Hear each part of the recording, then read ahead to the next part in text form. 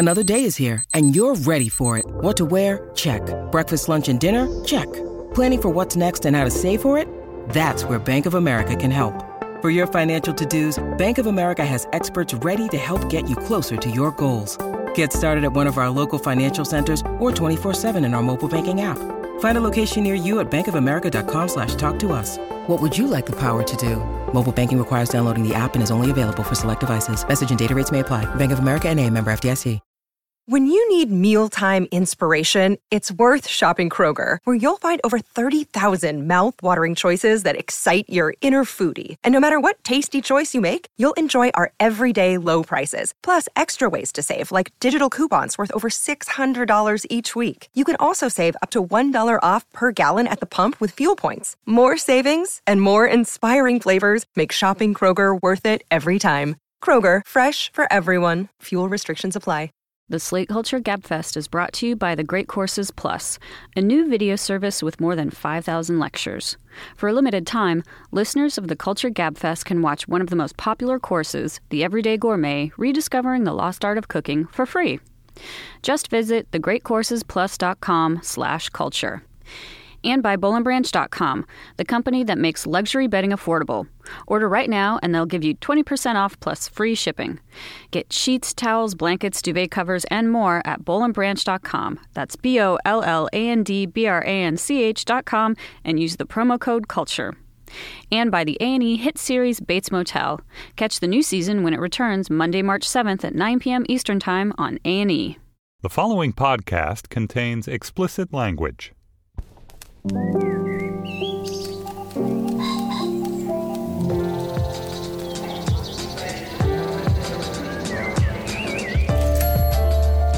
I'm Julia Turner, and this is the Slate Culture Gabfest Who Will Criticize the Critics edition. It's Wednesday, February 24th, 2016, and on today's program, we're going to talk about Love. Let's talk about Love, guys.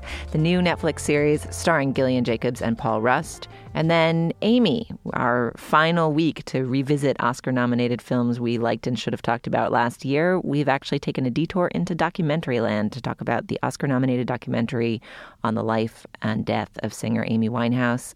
And then finally, we'll take the occasion of A.O. Scott's new book, Better Living Through Criticism, and many smart critics' critical evaluations thereof, to talk about criticism and, among other things, why we do what we do and whether it's worthwhile or reprehensible. Joining me today is Slate's movie critic Dana Stevens. Hello, Dana. Greetings. And relegated to the phones, we've got Steve. What is your title?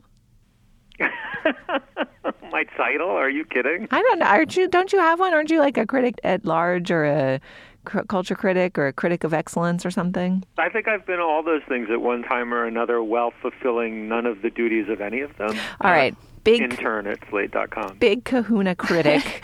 Tribal chieftain. Steve Metcalf, whose tie line is bunk today. So I am hosting and he is co-hosting or whatever we call it. Hi, Steve. Hey, Julia. All right. Well, Steve is here. I am hosting. The Merry Band is reunited. Thank you guys for holding down the fort last week. I should also let our listeners know that in the Slate Plus bonus segment of this show, available only to Slate Plus members, thank you so much, members, we're going to inaugurate something we hope will become regular, an Esprit d'Escalier segment where we revisit the topics we've pronounced upon in months past and reveal whether we've had subsequent second opinions, reconsiderations, or redoublings of our convictions. All right, let's commence. We're going to start this week with Love. This is a new Netflix series starring Gillian Jacobs and Paul Rust. It is produced by Judd Apatow and created by Leslie Arfin, who I believe is married to Paul Rust. All right, before we commence, let's listen to a clip. The first episode follows our two main characters separately until its conclusion, where they meet. Not so cute, exactly. And we'll listen to that moment where Mickey, the Gillian Jacobs character, is haranguing a convenience store clerk when she discovers she's forgotten her wallet. And then Gus, played by Paul Rust, comes and intervenes in the altercation. Wait, you're just going to let that coffee get cold? You're just going to waste that cup of coffee? Yeah. That doesn't make any sense. No, I'm fucking taking this coffee right now. No, you stayed in the coffee. I'm calling the police. You're on the cameras. I'm on the cameras? Big fucking deal. Yeah. Hi, hello. Fuck you. I don't care you have me on the camera. You know me, dude. I'm good for it. I'll come right back. Hey, you know what? I got this. It's cool. Are you sure? Yeah. Yeah, I'm sure. Okay. And a pack of cigarettes? Pack of smokes. Parliaments. Another abrasive comedy about love-struck, love-lorn Angelinos. We just talked about You're the Worst. Before that, we talked about Catastrophe. Horrible people falling in love. It's another version.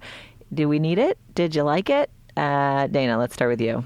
Oh, man, this show is interesting to talk about precisely because it is so similar in many ways to other things we've talked about. But to me, it did sort of exercise its own lazy kind of charm. I think as you hear in that scene that we listened to, the Gillian Jacobs character is of this new breed that we need to christen, this kind of new romantic anti-heroine who's a Manic little bit pixie jerk girl.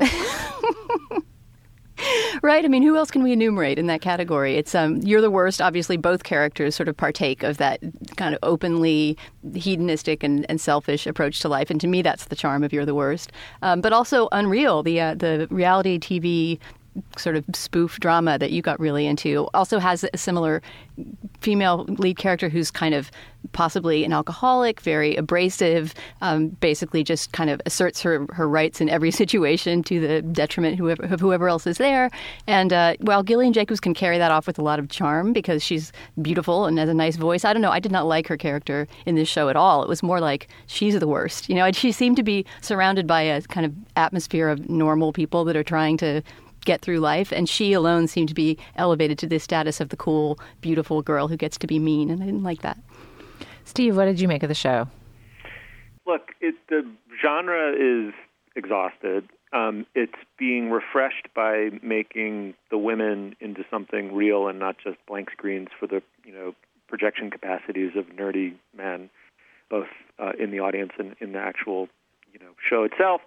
After the first one, I was extremely skeptical, and after the second one, I was kind of hooked. I mean, it only has to be, I guess the point I'm trying to make is it only has to be so new, and the newness is going to come with tweaking in the direction of feminism, the genre, but it's also just going to come where it always comes from, which is the chemistry between the leads, which I didn't think I was going to buy at all, but really it was her performance that got me, and I'll tell you exactly the scene. It was when they're getting stoned in the car in episode 2, and the writing suddenly, to me, the characters got fuzzy and stoned, the writing suddenly got sharper, and the people suddenly became really real to me. And I suddenly realized this show's really, this show is potentially much more about her than about him. And that's all of a sudden I was really interested. Steve, I want to press you on what genre exactly you think is being reinvented here.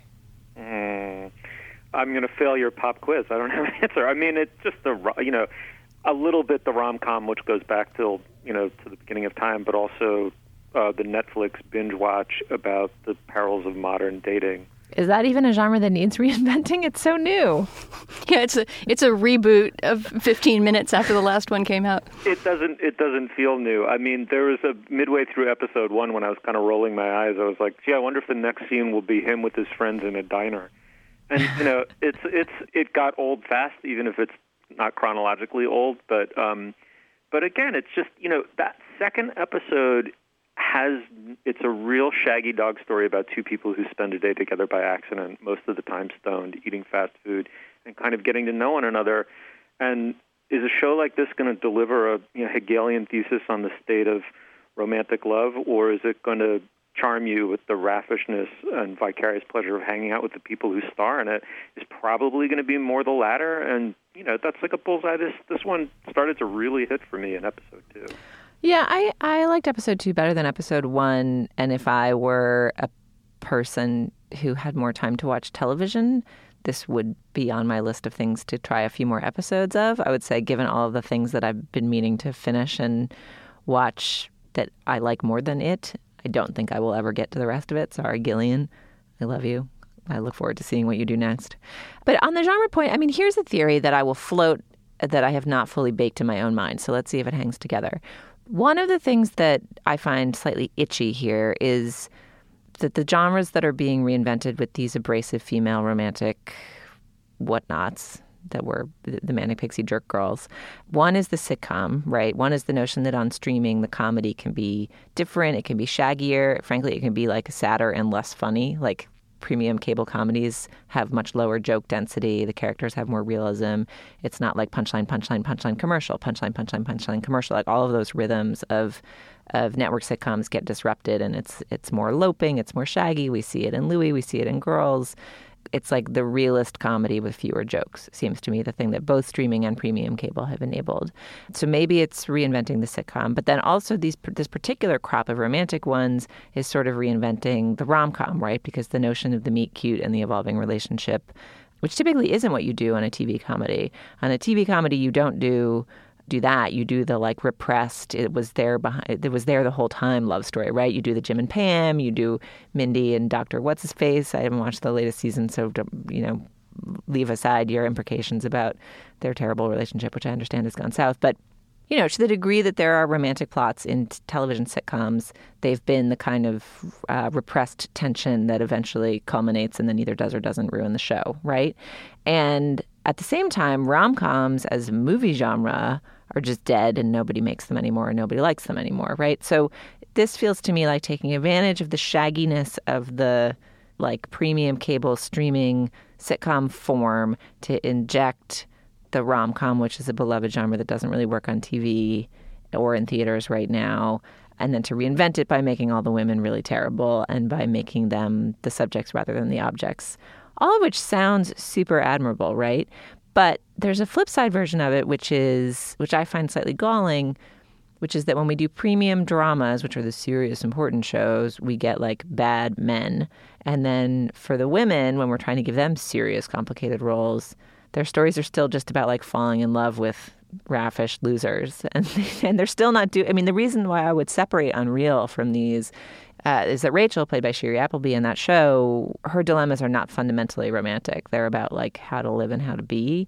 And I feel like maybe there's something kind of sexist and limiting that the complicated female protagonists of these shows, no matter how much you like them or don't, are fundamentally being inserted mostly into love stories. Mm-hmm. I think that's a brilliant point, Julia, and point taken. I will say there still needs to be, to the extent that people are working out private emotions in public by engaging with works of popular art, there still needs to be some reckoning of the state of modern romance. And what does it say? That people don't want to go to a darkened movie theater, the semi-public darkened movie theater, and have huge 20-foot-tall images of Harry and Sally up on the screen, discovering, much to their surprise, but not at all to ours, that they truly love one another and will live happily ever after. I mean, it's a real change in the culture that people won't believe that story anymore. I mean, they won't believe a certain kind of macho white male hero anymore, which is why, it has to be inhabited ironically and beautifully by Channing Tatum. But, similarly, like people will not go to a movie theater in order to see happily ever after.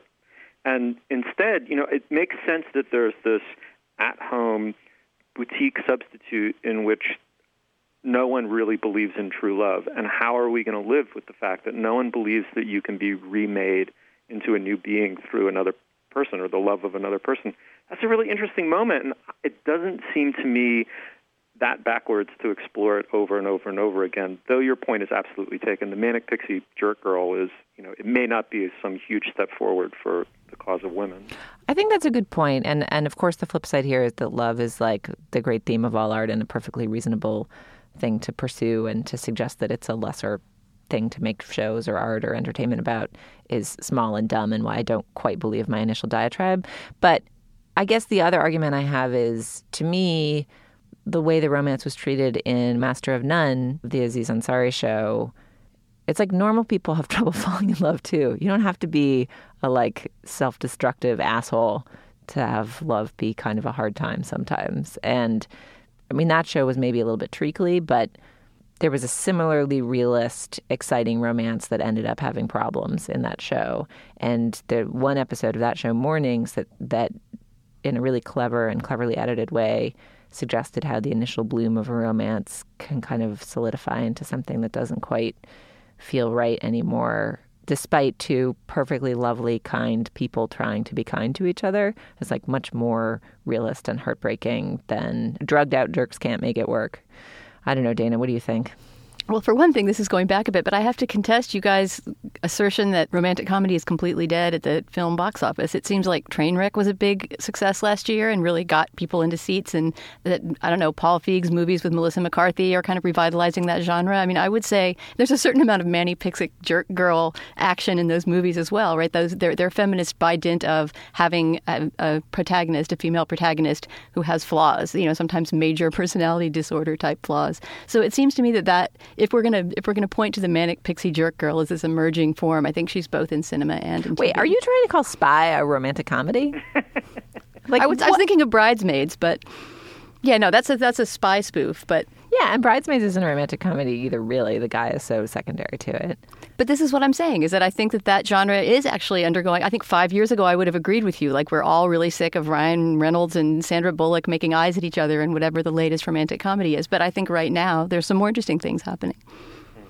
Yeah, all right. Well, let's drill into this. We've heaped a bunch of metaphysical theories atop this show, but let's just look at the show itself for a moment.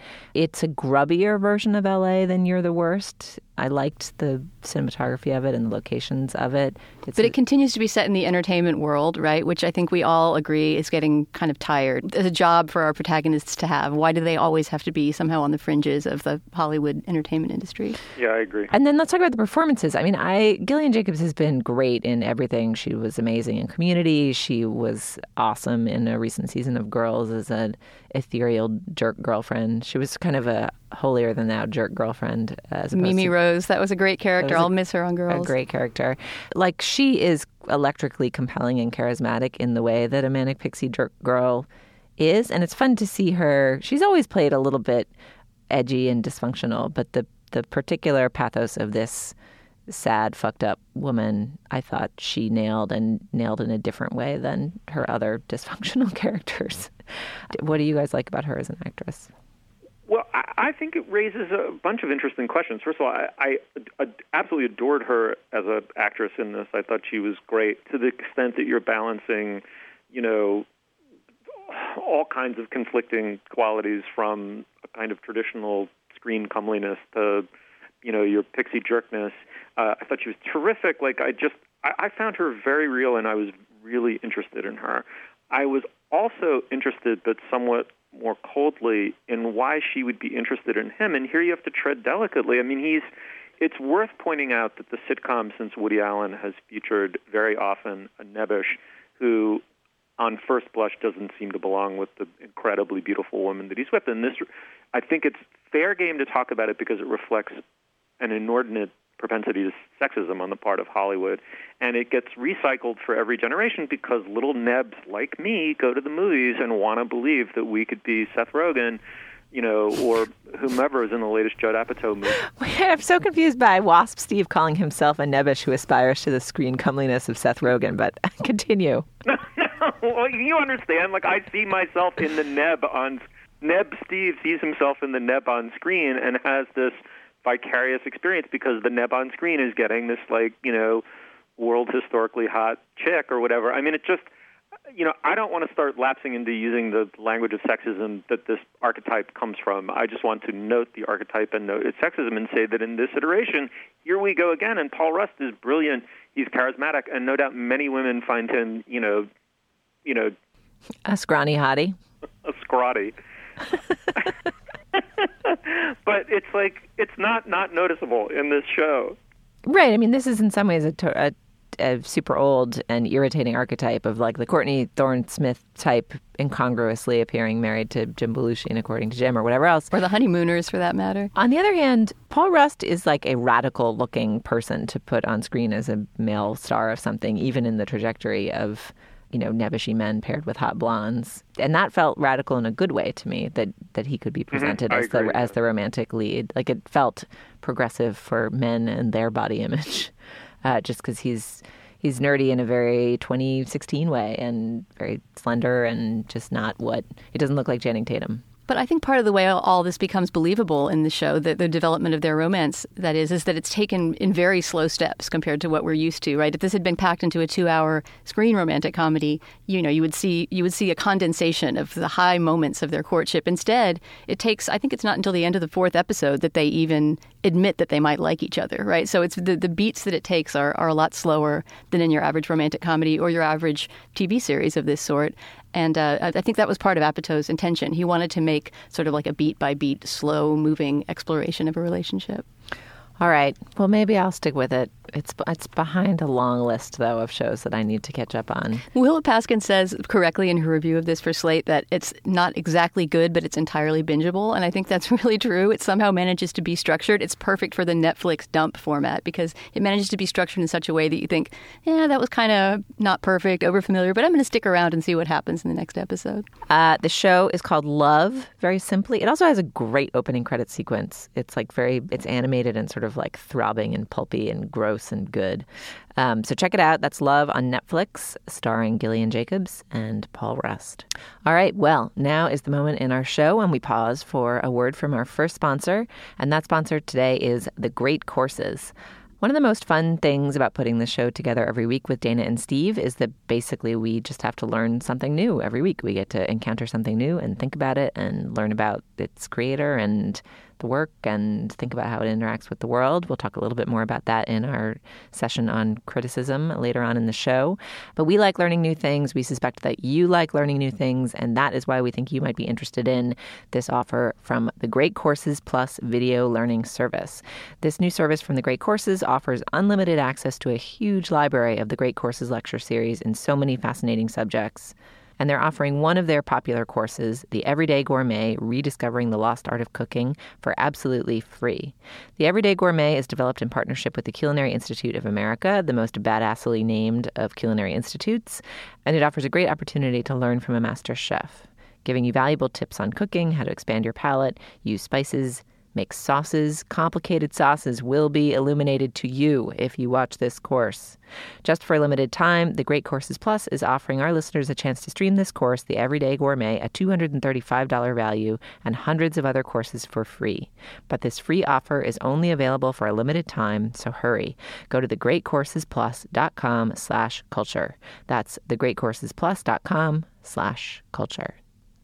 All right, well, let us turn to our second topic of the day, which is Amy. This is a movie that came out, I think, last summer here in the States. It's a documentary about the life of Amy Winehouse, composed of many clips obtained from her family. There's a ton of interesting footage in it. It's a movie that Dana endorsed, sounding rather ravished by it, I recall. And put on my top 10 list as well. I'm so happy we're talking about it. And put on our top 10 list, and we never really gave it closer scrutiny. So even though we don't typically talk about the documentary nominees, we thought, let's take this occasion to talk about one of Dana's favorite films of 2015 in the anticipation of the Oscars this weekend. Steve, tell us a little bit more about the movie and who made it and how it's structured, and then we'll dig in. Okay. Well, I'll tell you what I know, which is that it's made by a British documentarian named Asif Kapadia. It tells the story of Amy Winehouse, the excruciatingly beautiful career, but excruciatingly short career of the British soul, jazz, and pop singer Amy Winehouse. In structure, I think it's totally standard, but nothing else about it is standard. I mean, it sort of tells the story of her growing up. She's a child of divorce. She's an enormously self-possessed but also enormously insecure young woman with a bewitching vocal talent and impeccable taste in jazz and jazz vocals. And it turns out an equally bewitching gift for songwriting. There's a kind of before the fame section where she's coming into her own as a singer and a songwriter very quickly and very precociously. She becomes very famous very fast. For as great as her taste is in music, her taste in men and substances to abuse is terrible. And her short life and tragic life coincides with the ubiquity of digital video. So there's always someone in her presence with something in their pocket with which to memorialize the scene that's unfolding in front of them. And they, being that generation, they did. So there's this horrible disjunct between her total presence and omnipresence to the world through all of this archival footage of her and her total absence as someone who died well before her time. Dana, tell us a little bit about why you thought this movie was so excellent. I think I probably said this when I endorsed it back in July or whenever it was, this movie just surprised me with the amount of feeling for Amy Winehouse that it provoked. I mean, I went not knowing very much about her, essentially knowing her big hits and knowing her as a figure for tabloid fodder and kind of a sort of a metaphor for decline and addiction. And this movie is just so full of great performances, so full of giving a sense of her as a musician, and really so full of kind of capturing the joy of her short life that somehow, amazingly, it does not feel like an extended 2-hour version of a VH1 Behind the Music, which it seems like telling a story like this, right? Telling this all too familiar story of, brief stardom followed by this rapid decline would have to have that wallowing, prurient tone that this movie never has. And it's almost a mystery to me how Kapadia manages to be so revelatory and intimate and show, as Steve says, these very, moments that almost feel like they shouldn't be filmed because they're too intimate without ever feeling as if he's sort of betraying Amy's story or the privacy of her friends, for that matter, her close childhood friends who helped supply him with a lot of this footage. I think there's a very unusual stylistic approach to this documentary. I mean, as Steve points out, the structure of it is chronological and fairly straightforward and simple, but the storytelling style of it is unlike a lot of what I've seen in documentaries before. Frequently, you're hearing audio from one moment and watching video of a slightly different moment. Sometimes you're hearing contextual audio from the past while you're looking at sort of a muted, sound-off set of interactions between Amy and her friends or collaborators or managers or fellow musicians in the past, or still photographs that are being panned over.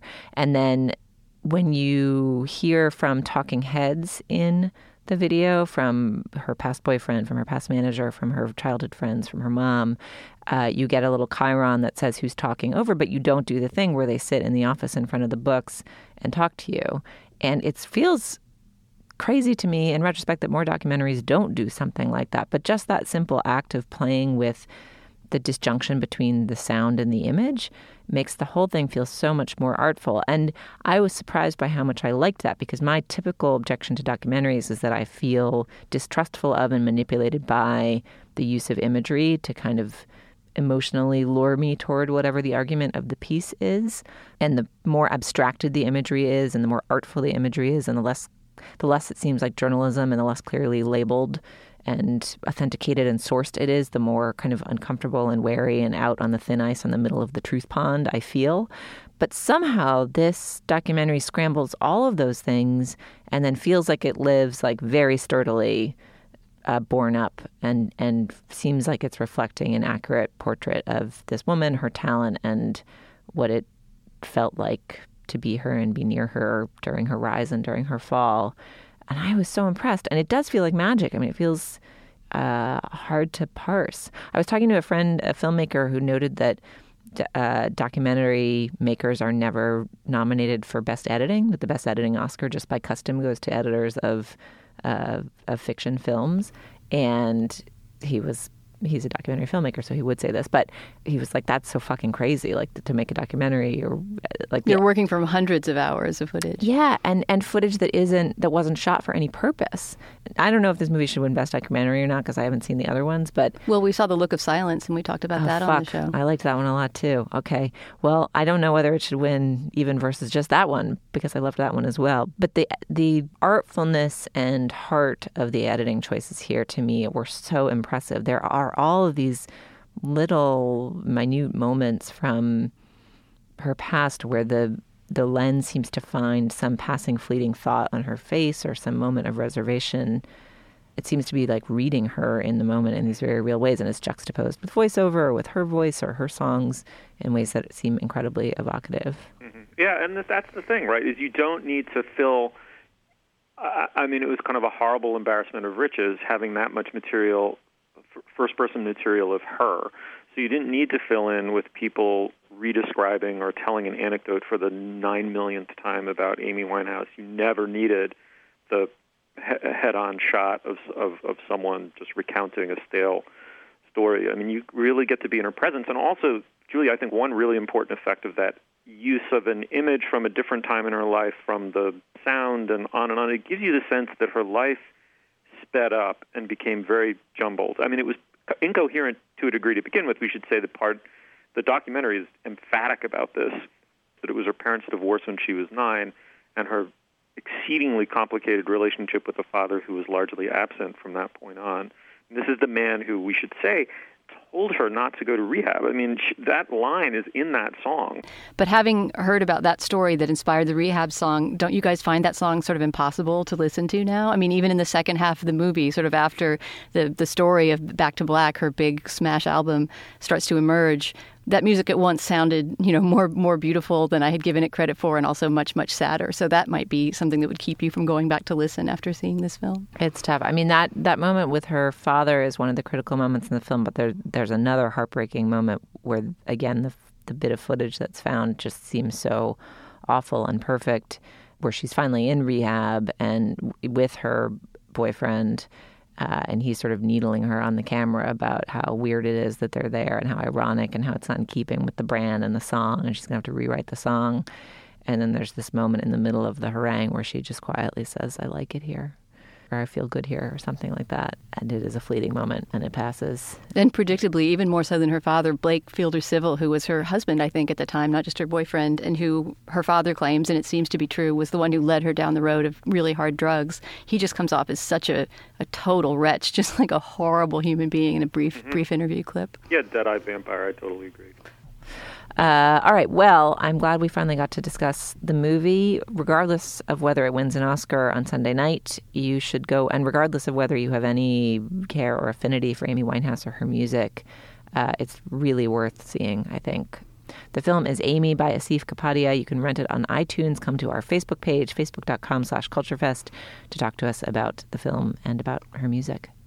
All right. Now it is time for our second ad. Dana, tell us about our second sponsor.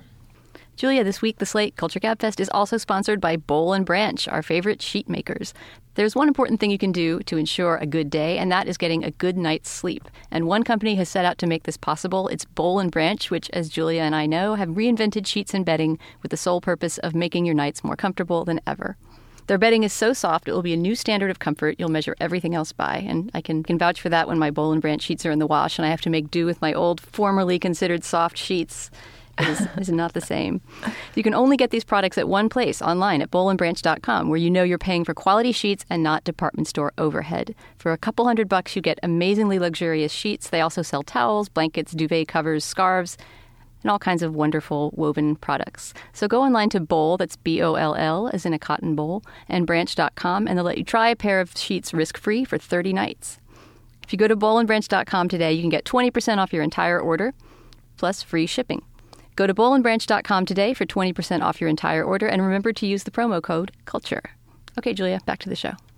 All right, now it is time for We Three Critics to talk about criticism and the critics thereof and the self-criticism of critics. We are prompted in this by A.O. Scott, one of the great critics of the New York Times, whose book, Better Living Through Criticism, came out last month. We're not really going to discuss the book, which we have read excerpts of, but not read all of, but rather the excerpts of it that have emerged and the various pieces by other critics about his takes on criticism, which have all prompted us to think about the fact that we spend an hour plus every week sitting in a room criticizing things with each other. And then, of course, Steve and Dana publicly perform acts of criticism on about each other on Slate and other websites, and I, meanwhile, shepherd a bunch of critics and other analysts of the world here at Slate. Let's start a little bit with A.O. Scott and the excerpt of his book that ran in the Times as just a starting point, and then we can spiral out from there. But Steve, I think you've read furthest. Talk to us a little bit about Scott's project here and what the big questions he thinks facing the critic thinking critically about criticism are. Well, I mean, the first thing that struck me about it, even before I started reading it, was, well, the very first thing was that A.O. Scott's a brilliant critic. He's been that for a long time. He did notable work at the New York Review of Books and Slate before he got hired by the Times. You knew his byline, if you cared at all about such things, long before he got his exalted perch. And then he's done a great job there. I mean, he is a terrific film critic. Dana, I'm sure you agree. I've he's a master. He is. And so the second thing that struck me was the title, Better Living Through Criticism, How to Think About Art, Pleasure, Beauty, and Truth. I'm absolutely sure that that's it's both meant seriously. He's not a horrible ironist. He doesn't undercut everything he says at the same time he says it. Nonetheless, in this instance, I do think that there's a degree of irony there. He's not a self-help thinker or writer. He gave it a slightly ironic, I think, self-helpy title. What I find most interesting about both him and this book is that he's a person he is a supremely well-educated critic with deep thoughts who's found a way to engage with a very wide audience without making them ever squirm about what they might not have read or themselves thought about. And this book is in keeping with that. I do think that that's a harder act to sustain over the course of an entire and very serious and very eclectic and capacious book. I mean, he it's filled with everyone from Rilke to Maria Abramovich to the Russian novel to French cinema, on and on and on. He has a wide range. And he's at pains to be very reader-friendly and general reader-friendly throughout. I find that a little hard to sustain as a performance. He's never expressed an opinion about anything in my memory that I didn't want to know what it was. I think the larger project, and Dana, I'm curious what your opinion of this is. He is saying, let me quote from it. He says, criticism, is it an art form in its own right, that it exists to enhance the glory of the other arts? It's an impossible activity, that it is necessary and vital to human understanding, that it can never die, and that it is in perpetual danger of extinction. Let me put this slightly more positively. I think a lovely aspect of the book is its appreciation for how little people like critics and its commitment to the idea that critics are not only utterly vital to a culture's self-understanding, but also they're artists in their own right, a large claim that is the single one that critics of critics are most likely to resist. I'm curious what you made of that. It seems to me, at least in what I've read of the book so far, which is, about a quarter of the actual book, and then, these excerpts that have been appearing online and the discussion about it, that he's writing in a dialectical style, right? Like he's essentially, as you just pointed out, he has these two principles in tension with one another. One is that criticism, as he says, is the I think he says the late-born twin of art, right? That it's kind of an equal sibling, but one that has been always sort of the red-headed stepchild sibling that's been regarded as lesser. On the other hand, he wants to elevate criticism to something like the ultimate art. And it seems like he wants to leave those two things in tension the whole time. The same way that he wants, as you say, Steve, to go through intellectual history and cull all these examples going back to, Greek drama and Kant and Sophocles, whatever, and weave it into this very contemporary and people-pleasing argument for an audience of people who might not a priori care that much about the metacriticism of criticism. So that is a hard tone to keep balanced. So he's trying to convince people who don't care about criticism that criticism matters, or he's trying to convince critics that they shouldn't feel bad about being critics? I believe it's more the former, but in many cases it's almost a conversation with himself. I would say that those two voices exist within himself, and that's actually staged in the book kind of graphically, because every few chapters, I think there's 3 or 4 of them throughout the book, he'll stage a conversation with himself, and there's a chapter that appears almost in play form, with someone querying him or grilling him on the worth of his profession, and he's standing up in its defense. So do you guys think criticism is an art? Oh, I think, well, first of all, almost anything can be. I know that's a bit of a dodge, but I think that anything that is beautifully wrought, that is also emerging from a self-conscious tradition, kind of earns the right to be called an art. It's typically not an art. I mean, I think there is a way in which someone who does creative work derived from the raw material of life, right, who takes sounds and makes them into a string quartet, or, takes their, circle of acquaintances and turns them into a drawing room comedy, or on and on and on. All of that sort of earns it by default. All creative work in that sense is participating in the arts, and that can't be true of anybody who writes a work of criticism. It's not as readily true. But there's just a moment in sometimes the smallest, most incidental pieces of writing where something, even if it's, and I mean this sincerely, 50 words long, goes from being a hot take to being an essay.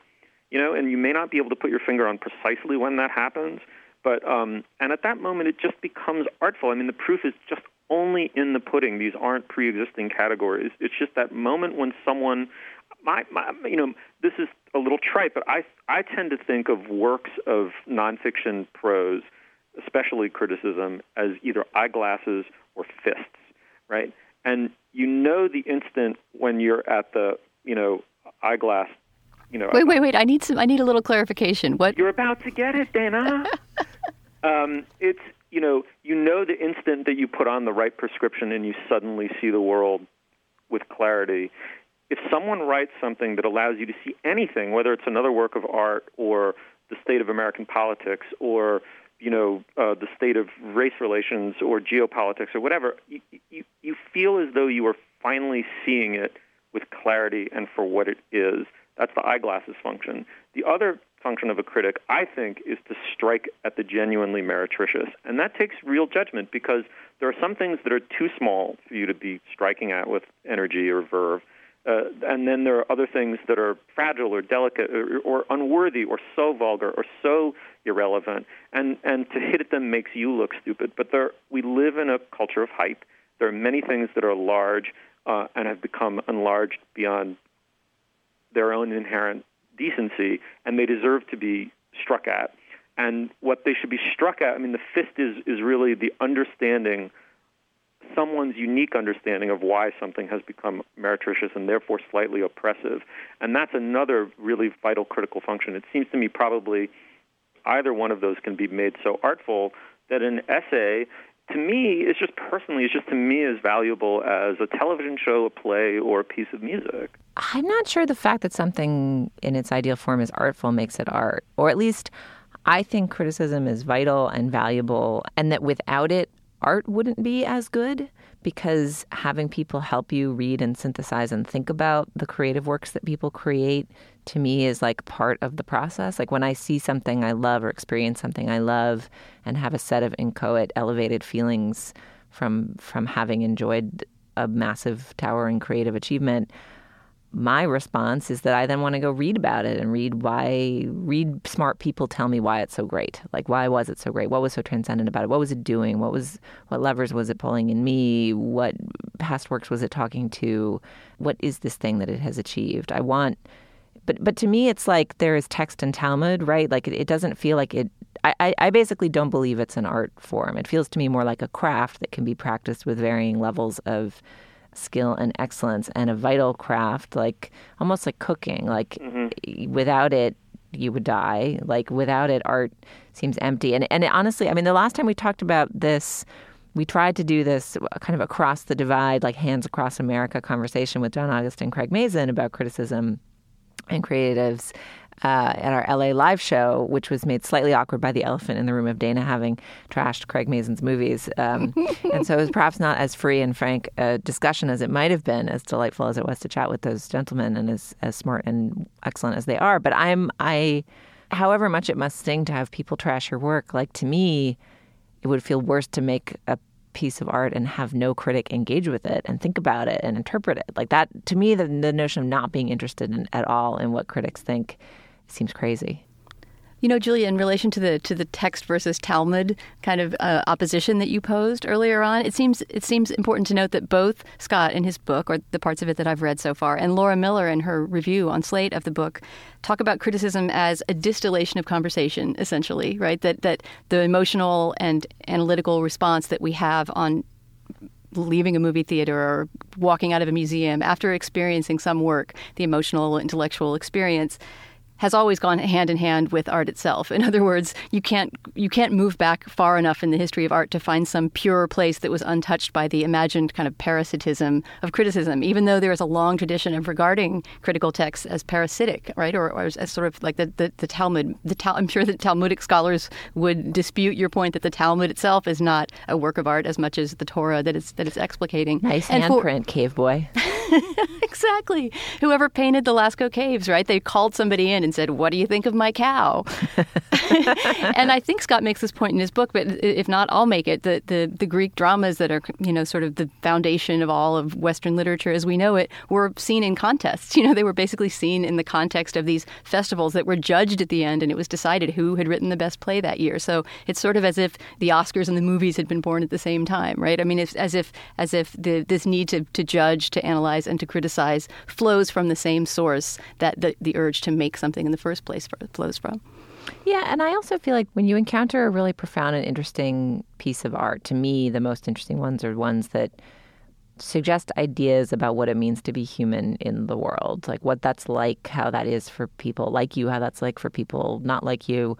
And when you read a really good piece of criticism about a work of art, I often find that it not only clarifies the work and how it functions, but what it is saying about those larger ideas. So to the degree that art is an ongoing conversation about how to live and what it means to be, criticism is something that makes all of that stuff like richer and more exciting and more valuable and more meaningful. And it is engaging with the bigger questions and not just the like, well, if only they'd put this paragraph here and not had so many jokes about turkeys and, whatever else the like constrained, bloodless version of criticism is. Right, and there's a distinction between criticism and reviewing, and reviewing is very often service journalism. Has a service function of thumbs up, thumbs down, pay for it, don't pay for it, go, don't go, and then there's criticism of work that's hundreds of years old that might not get read otherwise unless this prism were, unless it were seen through this prism of criticism, and people a critic working with authors that are dead or long dead is very often reconstructing a world and doing it very artfully. So, between the hot take and, Harold Bloom, there's like a pretty big gulf. And what's interesting about A.O. Scott is I think he kind of wants to be both of those things and all of the things in between. And he has enough talent to make you think maybe he can pull it off. Dana, another interesting thing is always fascinating, right, is when a book like this comes out by a critic about criticism, all the critics line up. And as much as I love, in different ways, Leon Wieseltier, Laura Miller, and Dan Mendelsohn, I mean, it is comical because that's exactly who you would have said off the top of your head review editors were going to hand a copy of A.O. Scott's book to. And each one gave not their hot take, but a considered take on the book. But it's interesting how each one of those is also a mirror, right? I mean, it is impossible for a critic to write about a critic without saying what a critic should be. This critic isn't exactly that, even though I politely admire them to the skies. Here's what criticism really is, and then fill in the blank. Obviously, they're saying, here's what I really am. I mean, I defy anyone to read this. And when I say I admire those three writers, I really mean it. But I defy anyone to read those three reviews and not conclude that they're sort of holding a mirror up to their own practice. Well, I mean, and what are we doing here, right? It's sort of it's like a mission. Reading a smart critic think about what the point is of what they do makes you think about what the point is of what you do. I mean, I have to say that in general, I detest metacritical discussions, and I really don't like being asked to go on panels to talk about things like the state of film criticism and the future of the critic. And I don't know, a lot of those conversations seem to be empty and repetitious. And from what I've seen of this text, it is not that. It's actually bringing new light and new thoughts that I had not boringly gone over before in my mind. The role of the critic is something that if I think about it too much, I don't know. It just seems like listening to your own voice on tape or something. I think I just need to keep plowing ahead and doing it. Yeah. You know what, Dana? You know what metacriticism is? So criticism can be either eyeglasses or a fist. Metacriticism is putting on a pair of eyeglasses and then getting punched in the face. I got shards in my eyeballs. Oh, no. How are you going to review the movies? Damn it. A.O. Scott. I shake my fist at A.O. Scott. All right. Those are our three topics for today. If you want to come critique our criticism of ourselves as critics, go to facebook.com/culturefest, or probably better yet, read Better Living Through Criticism, A.O. Scott's new tome. We'll post links to it and the various excerpts from it and essays about it that we've discussed on our show page at slate.com/culturefest. All right. I think we have another sponsor before we endorse. Dana, who's our sponsor? Julia, the Slate Culture Gabfest is also sponsored this week by A&E. On Monday, March 7th at 9 p.m. Eastern Time, the Bates Motel will reopen on A&E for a fourth season. Bates Motel is a modern-day prequel to Alfred Hitchcock's iconic film Psycho. It stars Freddie Highmore as Norman Bates and Vera Farmiga, an actress I love, in the Emmy-nominated role of Norma. This season finds Norman and Norma growing more suspicious of one another, and their trust issues will get worse than ever as their mother-son relationship continues to crumble. And we all know where that ends, with the literal crumbling of Mom. Watch Norman evolve into the infamous Norman Bates as this season finds him completely losing his grip on reality. Bates Motel knows how to deliver the crazy, and Season 4 promises to get crazier than ever. So tune into Bates Motel Monday, March 7th at 9 p.m. ET on A&E. Now is the moment in our show when we endorse. Steve, you never get to go first. Endorse. All right. Well, I know that Forrest last week endorsed going to see the Oscar-nominated animated shorts and going to see them in a theater. I took his advice. I went and did it. He's totally right. It's a great thing to do. It's great to make, even though they're now largely, if not completely available online, it's totally worth going to see them in a movie theater. I wanted to pick out one in particular. I just thought they're all good. You're grateful for having seen all of them. There's one, Dana, you probably have seen it, called World of Tomorrow. That's my favorite. That's the one I was saying last week. I'm rooting for it to win. It's unbelievably good. It's so brilliant. It's such a great example of how drawing skills, like it's not an elaborately animated, but digitally enhanced production at all. The drawing is basically stick figure, but the production is and the script are so creative, and the voicing is done in this interesting way. I'll let you go discover it yourself. You can see it online. If you have to see it online, do. But definitely, it is one of the better movies I've seen in a long, long, long time. And I will quickly say that I saw it in Hudson at Time Space Limited, which is a great space. And afterwards, took my 13-year-old daughter and her 13-year-old friend out to Gray's and Angus, the diner in Hudson. I hadn't been there in years. I endorsed them years ago. They're fantastic. They're still great. They've expanded their menu. They're filled with locals and hipsters. It's a great place to go. Gray's and Angus, Hudson, New York. I really, really love what they're doing. All right. Those both sound good. Dana, what are you endorsing this week?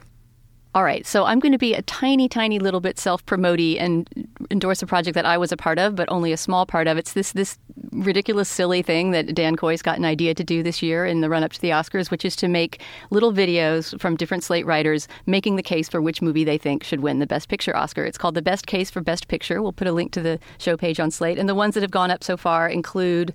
Oh, my goodness. Can you help me out with this, Julia? Our own Forrest Wickman talking about why The Big Short should win Best Picture of the Year, which includes some lovely footage of Forrest in a bubble bath a la Margot Robbie explaining derivatives to us. We also have, Dan Coy's doing this wonderful whispery voiceover for The Revenant, where if you've seen The Revenant, you know the sort of faux Terrence Malick whispers on the soundtrack, and Dan captures those perfectly.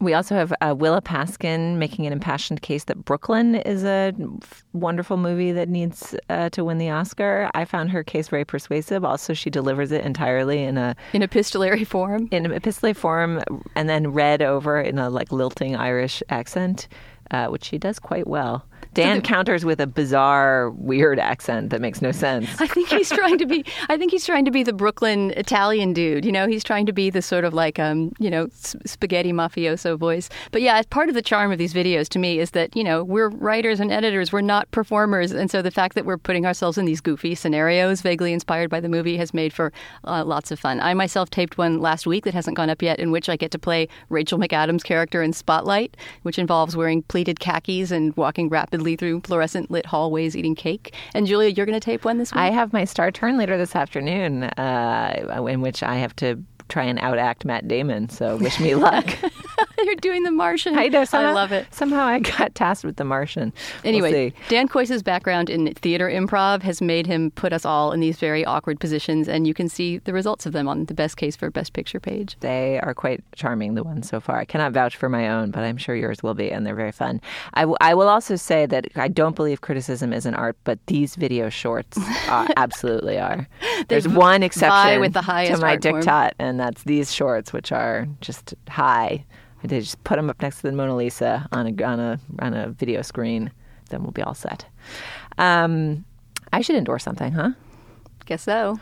My endorsement this week is a little weird, but it is the avidness of birders and the overlap of such creatures with the avidness of readers of the New York Times. The New York Times ran a piece yesterday about the emergence of ravens in Queens, I believe it was. Ravens have returned to New York City. Check out the ravens. And a birding friend of mine emailed it to me and a few other more expert birders that we know, and pointed out the picture at the top of the story and said, "Isn't this a grackle?"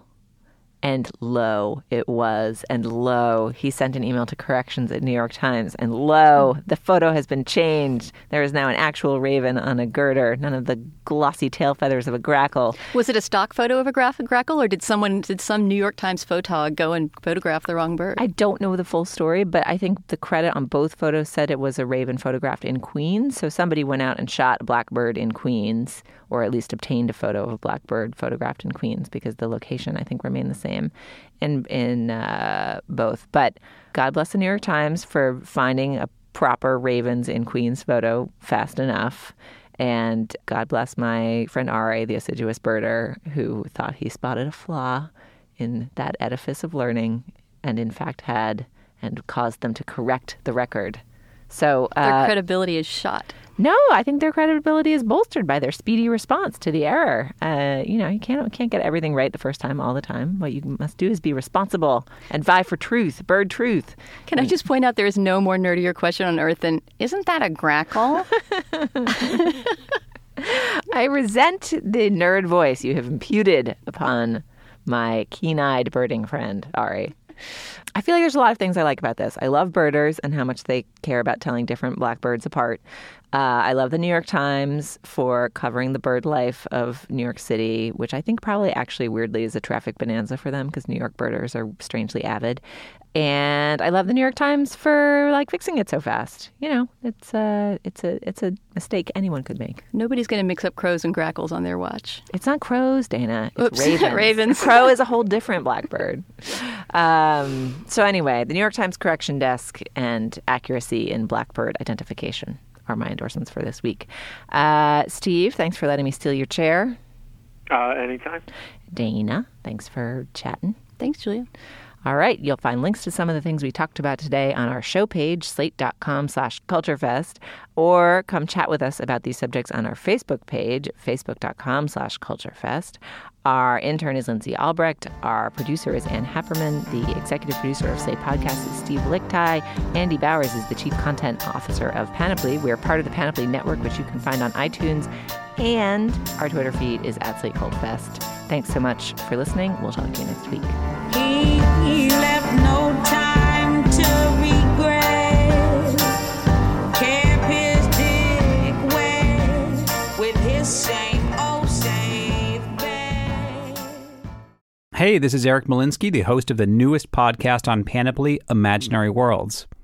Every other week, I explore different sci-fi fantasy genres, how they're created, and why we suspend our disbelief. You could start at the beginning with what makes a good origin story, whether you're applying for a job or starting out as a new superhero.